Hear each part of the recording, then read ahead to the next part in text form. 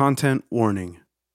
This episode contains a mention of child molestation. It's nothing explicit, but it is mentioned, so it's worth pointing out up front. But that's kind of like my Christian resume in a nutshell. And I look at that and I think about it and I'm just like, like I just feel like it truly does feel like a whole lifetime ago. And that's very strange to me. It really feels like that was a different person than I currently am today.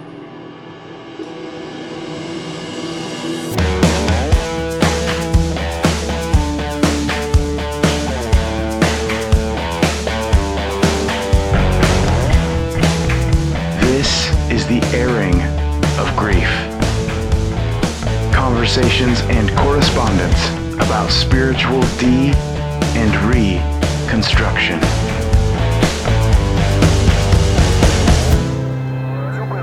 Season 3, Episode 13, Verse.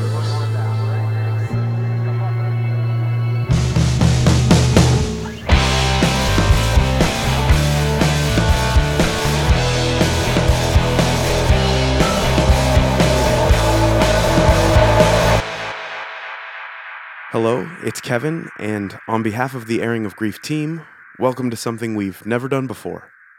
When this episode is over, the conversation it contains will only be just beginning.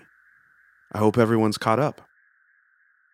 Season 3 has truly become what we'd hoped in shifting the focus in the way we did. While Season 2 circled issues of embodiment more times than we could count, the central theme of Season 3 has taken the shape of process, as we've explored the evolution into newfound hope and peace on the other side of a particular expression of faith or belief. And really, the last 2 episodes would make a great Season 3 finale in their own right. They both spoke to the main, macro issues of the human stories we feature on this podcast, in psychology and in science. They focused on the realities of process and all its complexity, and if you missed those, I especially recommend going back to hear them. But what you're about to hear over the next episodes is more experimental. We want to cover all the ground the podcast has ever covered, but at greater scale and scope than ever before. As anyone who's listened to even one episode of The Airing of Grief knows, music has always been a central part of our podcast. Our producer Derek's music underscoring all 3 seasons and debuting 2 brand new albums in the process. And so maybe it's not surprising that in curating these conversations and assembling the episodes week by week, and running dialogue and music in parallel so many times, the conversations themselves start to sound like music in their own way. They tend to feature this flow that resembles the components of a song. They start to remind me of verses and choruses repeating over and over again. And the more you listen to these stories, the more you can't help but see their intersections, where they share space and where they diverge. We began experimenting in early Season 2 with weaving conversations together more fluidly when the content seemed to want to go in that direction, but nothing we've ever released has ever been at this scale. And that said, to carry it out at this scale is a lot harder than it ultimately sounds. Trying to keep clear on this many conversations and which parts might fit where had me nearly giving up multiple times.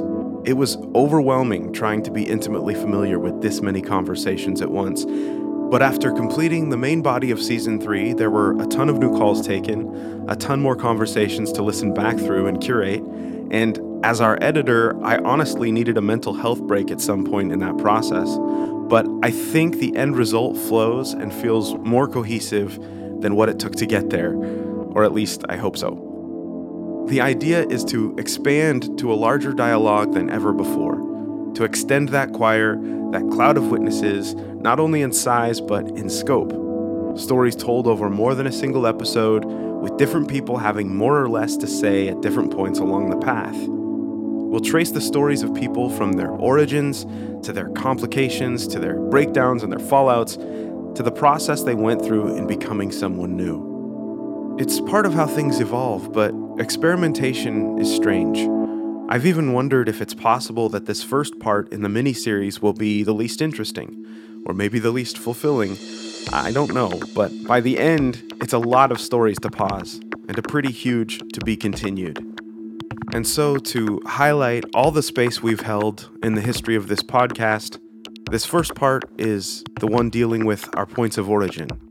It's not about where we are now, or even how things crumbled to get us there. It's about where we came from and how that shaped everything. Let's get into it.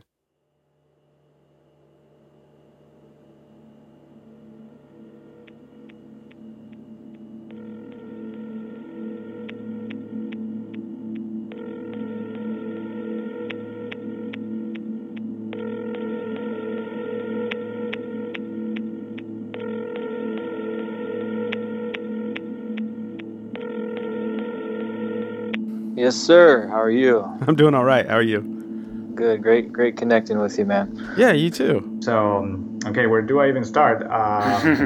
It's really funny. My husband was reassuring me tonight before I did this. You were called to this for a reason, and it's funny that he used that term because I don't necessarily agree with it in the greater spiritual connotation anymore. My deconstruction story, I feel like it's similar to a lot of deconstruction stories in general. Well, one of the things I really enjoyed about listening the last couple of seasons especially, but even this season, has been hearing other people's stories that are pretty similar and not feeling quite so alone in my own walk. It's been really comforting. Mm-hmm. And this season, getting to hear where people have come from and after what they've been through has been really encouraging. Mm. And when I first submitted, I was in a much different place, still dealing with a lot of anxiety and anger with church and things. And I feel like I'm actually in a much better place now. So I'm glad that I didn't get contacted until season 3 because hopefully I can help someone else feel less alone when they hear whatever it is I've got to put out there. If you were here, you'd see my 4 pages of notes of me frantically trying to put together the big themes of my life for this phone call. I think you mentioned kind of simultaneously everything being up in the air and ending, you said, an abusive relationship, a non-redeeming faith, and moving across an ocean kind of all at the same time in effort to rebuild a life. Right. Yeah, thanks for this opportunity. Like, it's very rare that I get to share my story or I get asked to share my story, so this is great. The thing that stuck out the most to me was kind of this culmination in what you had written that said, I don't really know what I believe anymore, but I really love who I'm becoming. It's good to hear that I still believe that about myself. I still think that, and I still am thoroughly enjoying this journey. Mm-hmm. I think it's been I've had plenty of people in the journey for the last couple of years tell me that they're worried about me, and I've been like, why? I am loving this. This is really fun. I came out. My family disowned me. I used to be a Christian. The church dropped me. Yes, that sucks, but that happened, and that's the past. The real story right now for me is how I found community within the gay community. I found a new family that wasn't my blood family. Mm-hmm. It's the opening statement, actually, of your submission. You say, I lost my faith both over time and in a moment, which just struck me as incredibly true to a lot of people's experience. Sort of that moment giving clarity to what had been a process you didn't necessarily fully reckon with being in. I guess let's rewind and start wherever you'd like to start and kind of bring us up to speed with what happened.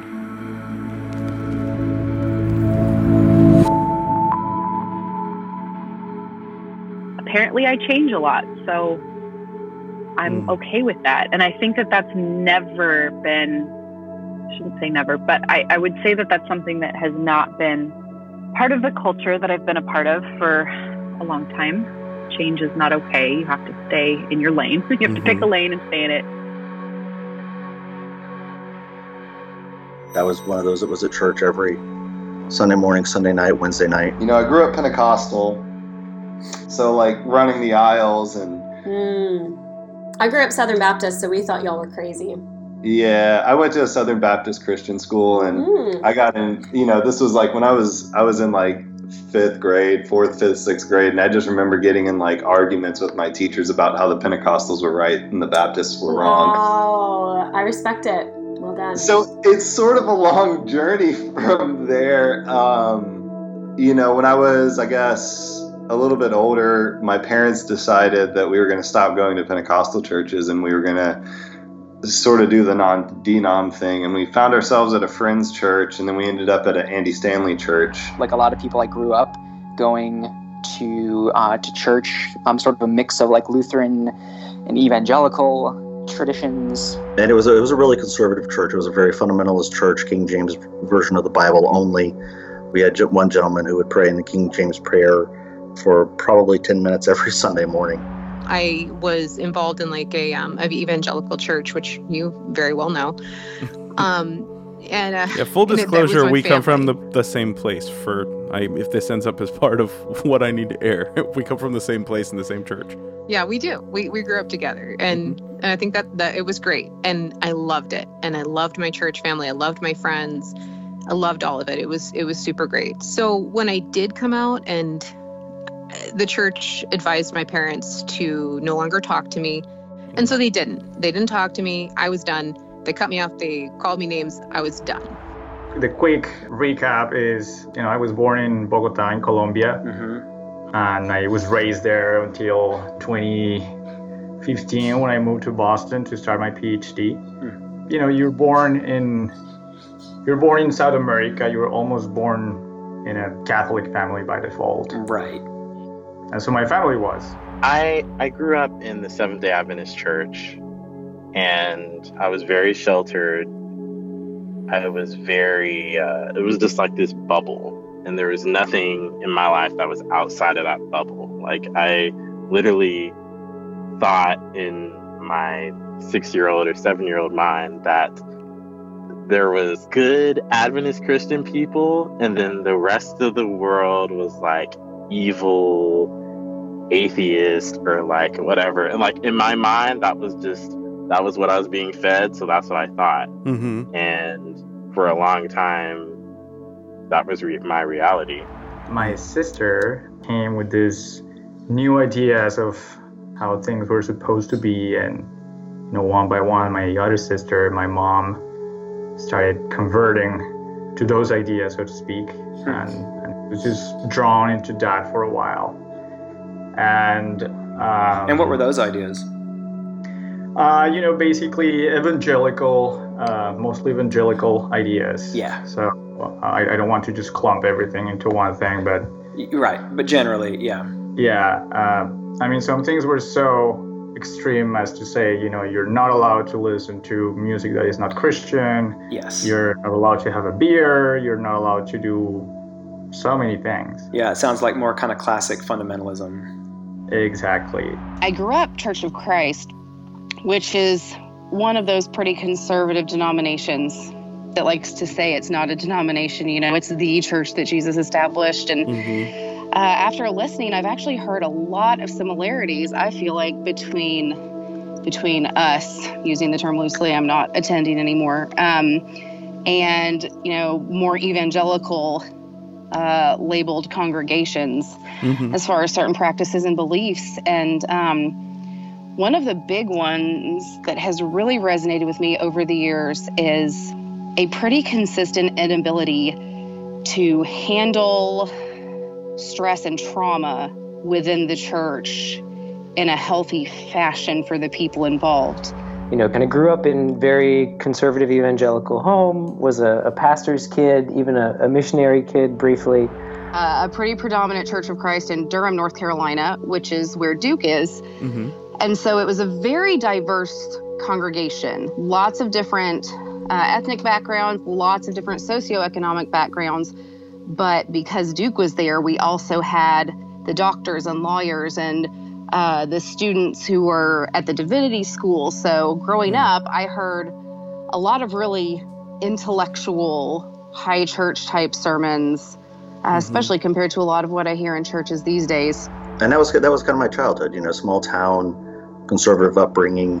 I always tell people, like a lot of people do, I was born in a pew in an evangelical free church, which I always thought was funny because the free really doesn't mean anything.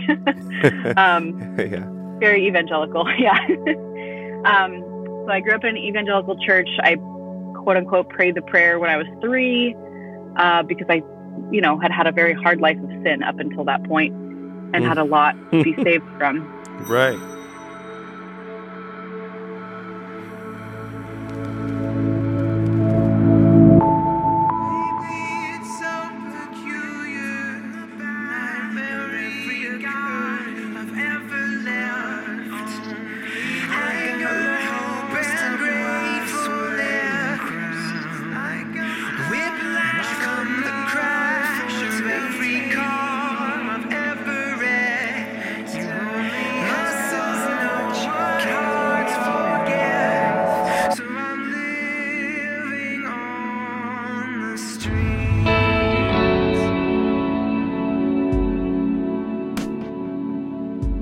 Growing up, I did all the youth rallies. I did Winterfest. I did Bible camp for a couple of weeks every summer. And then I was in Awana from ages 3 until 12. A couple of mission trips to Honduras. And I was on youth leadership, drama teams. When my parents had Dr. Dobson on the radio, we'd listen to that. And because of that, we got to go through the 90s and early 2000s purity teachings, where you'll be at a youth rally and they're passing around the roses and everyone's supposed to rub on it and take a petal and all this. And then at the end, now who wants this used rose? Who wants this 2nd and 3rd and 100th hand rose? And so all of that really unhealthy, toxic perspective on why anyone should remain chaste until marriage. And that informed a lot more of my psyche going forward than I thought at the time. I was given a True Love Waits promise ring. I went to apologetics classes, did street evangelism, prayer meetings. Me and a bunch of friends created prayer and Christian clubs on our middle school and high school campuses.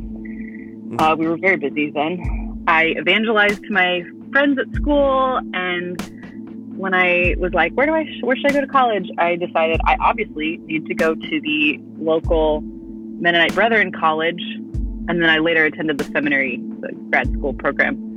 My senior year, I was the only girl in the youth group, but I was the most active leader in the youth group.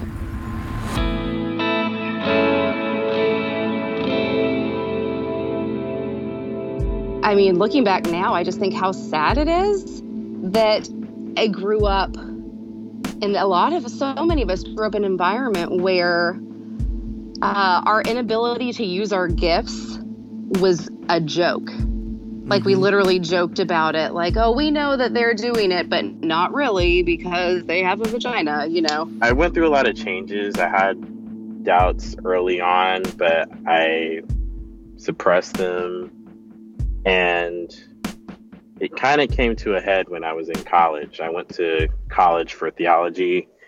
And as I was studying, I was learning things, I was learning like the origins of the denomination and then criticisms. And so like now, instead of being fed all the good things, I'm seeing both sides of, what I supposedly believe and have never even had the thought to question.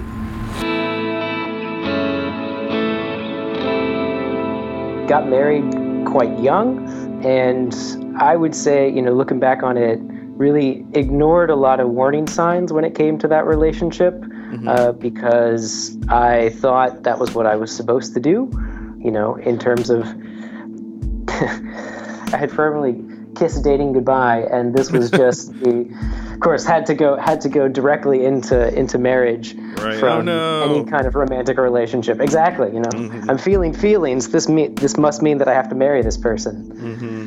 Well, women don't need to have the titles or to be up front, because we all know that they're the ones really keeping things running. I mean, that's just so belittling and demeaning. So all that led into me going to a Christian college, a Church of Christ college specifically, a very conservative one. And having been pretty naive about a lot of things growing up, I dove headfirst into this incredibly serious relationship at a very Church of Christ college where everyone dives into relationships way too early and gets married way too early and gets divorced earlier than their parents did, probably.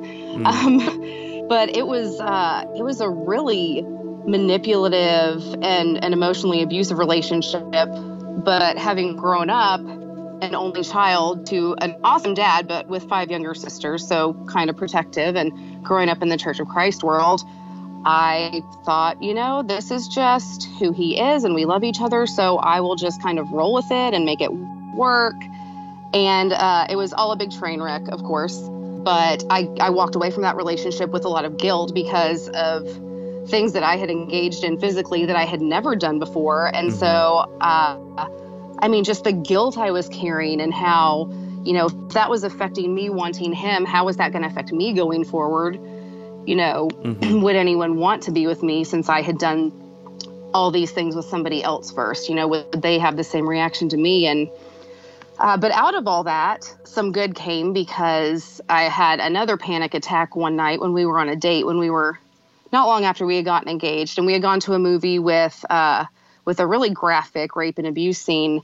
And I just completely froze up and could not talk for a couple of hours, driving back from Little Rock, and I was just dead quiet. And he finally pried it out of me. This thing that I had not ever told anyone was that when I was 8, 9-ish years old, I was being molested by an elder at my church.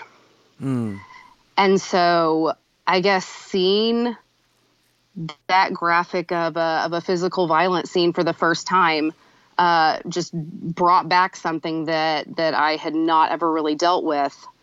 And consequently, when he broke up with me, he said, because I had told him I didn't need counseling and I was fine. And then he came to me and said, if you don't go to counseling and you don't deal with this, you're not ever going to have a functional relationship with anybody.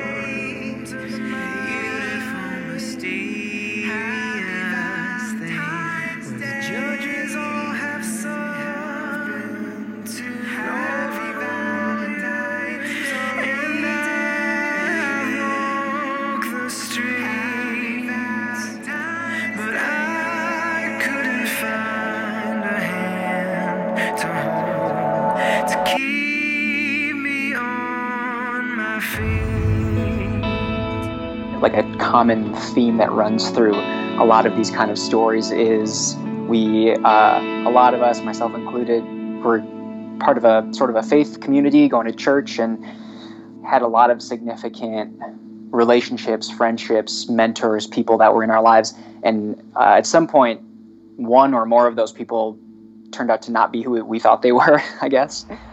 I've always kind of thought of myself as somebody who wants to know the truth. And wherever the truth is to be found, I didn't want my emotions to get in the way of that. And so what I mean by that is, like, when I was a Christian, a lot of people had issues with the idea of hell or being a sinner, things like that. And for me, I didn't want whether or not that was the case to be influenced by how I felt about it. Like, people say, I don't like the idea of hell, so I don't believe in it. And for me, it was always this, well, even if I didn't like it, is it true? Is it there? Totally. So my husband is very scientifically minded. And when we started dating, he was not a Christian and had no really background, but had always been curious about it. And I was, but we always had very open talks. And he kind of explored Christianity in being with me and still held on to his scientific beliefs very firmly. So I eventually got to the point that I really felt I needed to explore that to understand his point of view.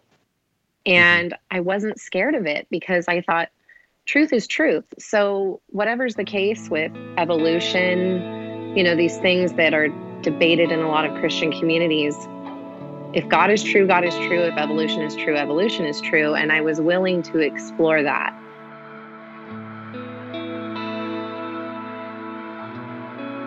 For me, I grew up in church.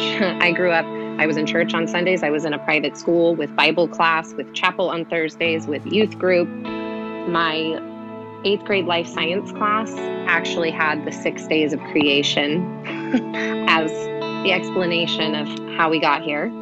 And I remember my teacher talking about carbon dating and how absurd it was. And I was never very good at math and science, so I kind of shied away anyway and just didn't go there. So being with my husband challenged me to explore this in a way that it just hadn't happened yet in my life.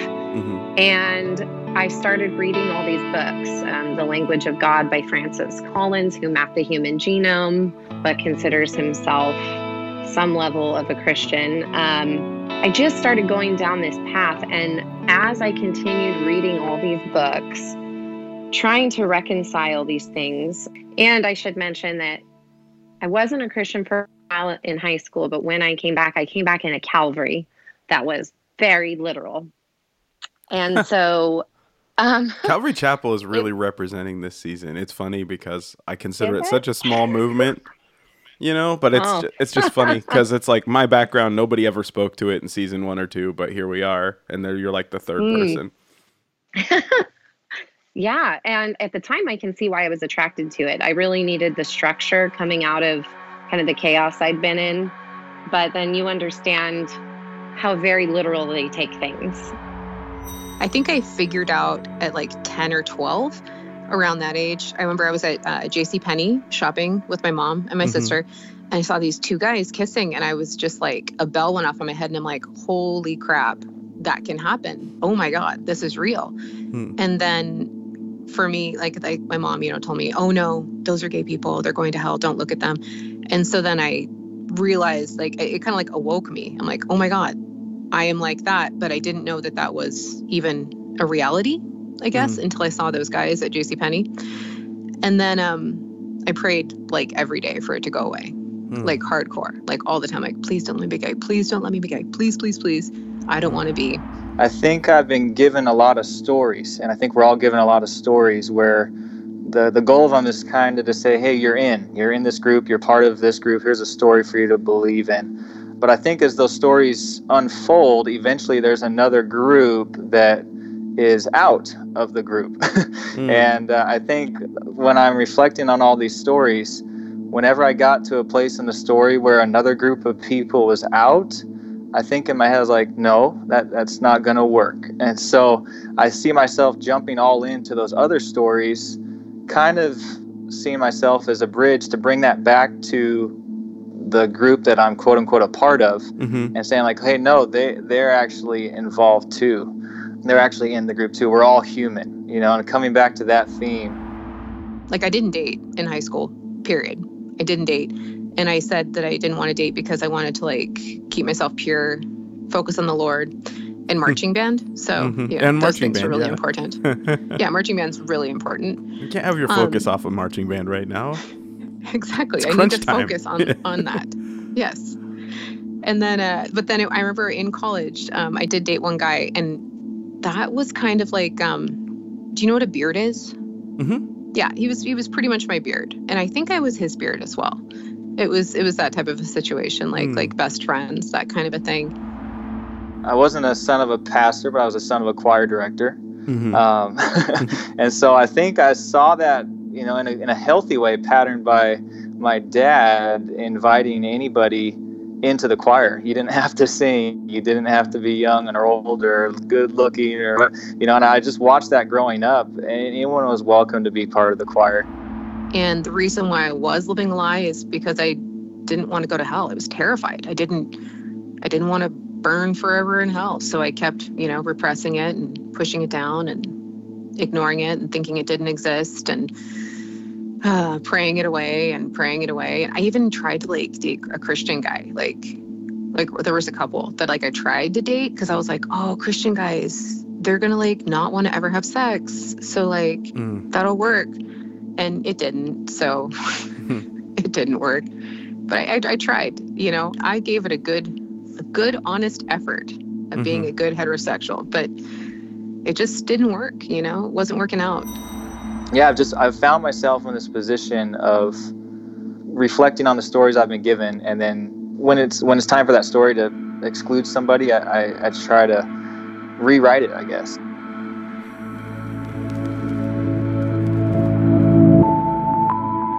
But that's kind of like my Christian resume in a nutshell. And I look at that and I think about it and I'm just like, like I just feel like it truly does feel like a whole lifetime ago. Mm-hmm. And that's very strange to me. Yeah. It really feels like that was a different person than I currently am today. I think while I may not now agree with a lot of what was taught at those churches, and I don't actually go to church anymore, but I do appreciate how they affected me getting to where I am today. I am a big proponent of trying to look back on my life and say, like, that was a big part of me getting where I am, instead of being like, damn, I wish I wouldn't have done that. Right. You know what I mean? Yeah.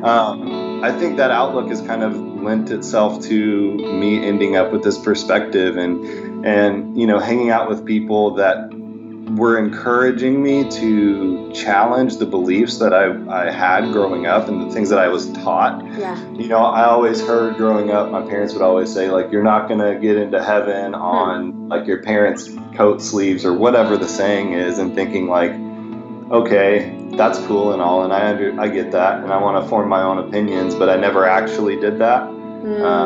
You know, it was like, I'm going to say that I'm forming my own opinions by... But it's in such a controlled environment, you can't really form your real, you know, opinions that are all your own, because they still have to kind of match up. As much as your parents will tell you, you know, you can't get in on our coattails. They also, our parents had this very specific mandate to like raise up your child in the way that you decide that they should go. And when they're older, they won't depart from it. And so there's this weird kind of double bind even for our parents with that. Exactly. It's interesting. You know, and my dad tells me all the time, like, I don't really care, like, what you think politically or what you do to make money, or like really to a certain, I guess, not really like what you believe, but like as long as you believe in Jesus, then like I'm good. I don't feel like I've failed as a dad, which is like, that's still a lot of pressure to put on somebody.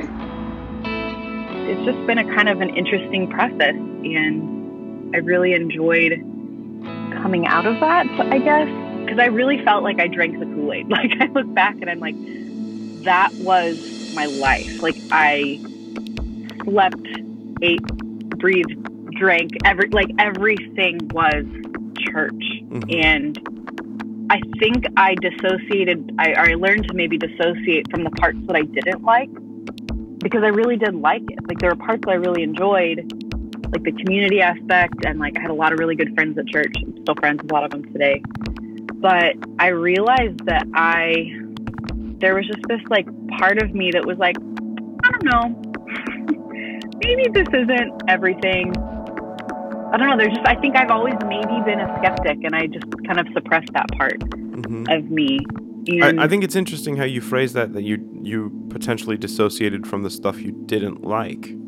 I think I did the same thing. I think that whatever deep down I found appalling or abhorrent about theology or church or anything like that, I think that I didn't really associate myself with that, because that was that of those other people. Yeah. And as a result, that kept me from really questioning it for a time. You know, that sort of was like, you know, where I didn't feel implicated by the things that perhaps I should have felt implicated and challenged. Like, it just let me exist in the part of church that I found fun and beautiful, because I think there's an underlying fear there sometimes that we can't find that same stuff outside of the structure. If there's anything that's been hard for me to realize, it's actually been that. It's been that because I associated everything that was wonderful with that structure, that if I find myself outside of the structure, if I find that construct faulty, if I no longer see truth in it, then I feel like I no longer belong to those things, or those things that I find beautiful no longer belong to me. And that's something, I mean, even over this past year, and I began deconstructing 15 years ago, but even over this past year, I think that was one of the main things that I've been learning to articulate, which is just that's like, if I find I don't believe in something anymore, then that doesn't mean anything has changed other than my awareness of what I think, you know? And so I haven't changed. All that means is that those things belong to me more now, you know, if anything. Yeah. That's a perfect way to say that. Yeah, I agree.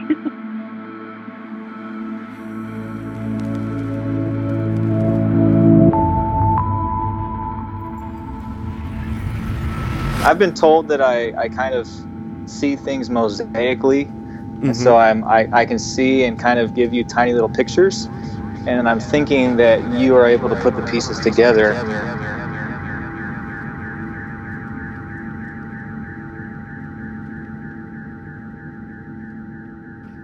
And that's going to be our to be continued for this week. Join us next time for the continuation episode, which will be called Chorus. All of these calls will ultimately be at our Patreon, filtering out over the coming weeks and months, one at a time in full, so patrons will have access to each in its own space and time for the more traditional experience of these conversations. You can join the conversation of the season finale and let us know what you think on Facebook, Twitter, or Instagram. As always, theairingofgrief.com has all episodes and supplemental content, so you can check that out too. Our producers have websites at derekwebb.com and jamieleefinch.com, and you can find more from them there as well. I'll leave it there for this week, so as always, thanks for tuning in, and we will see you next time after church for the airing of grief.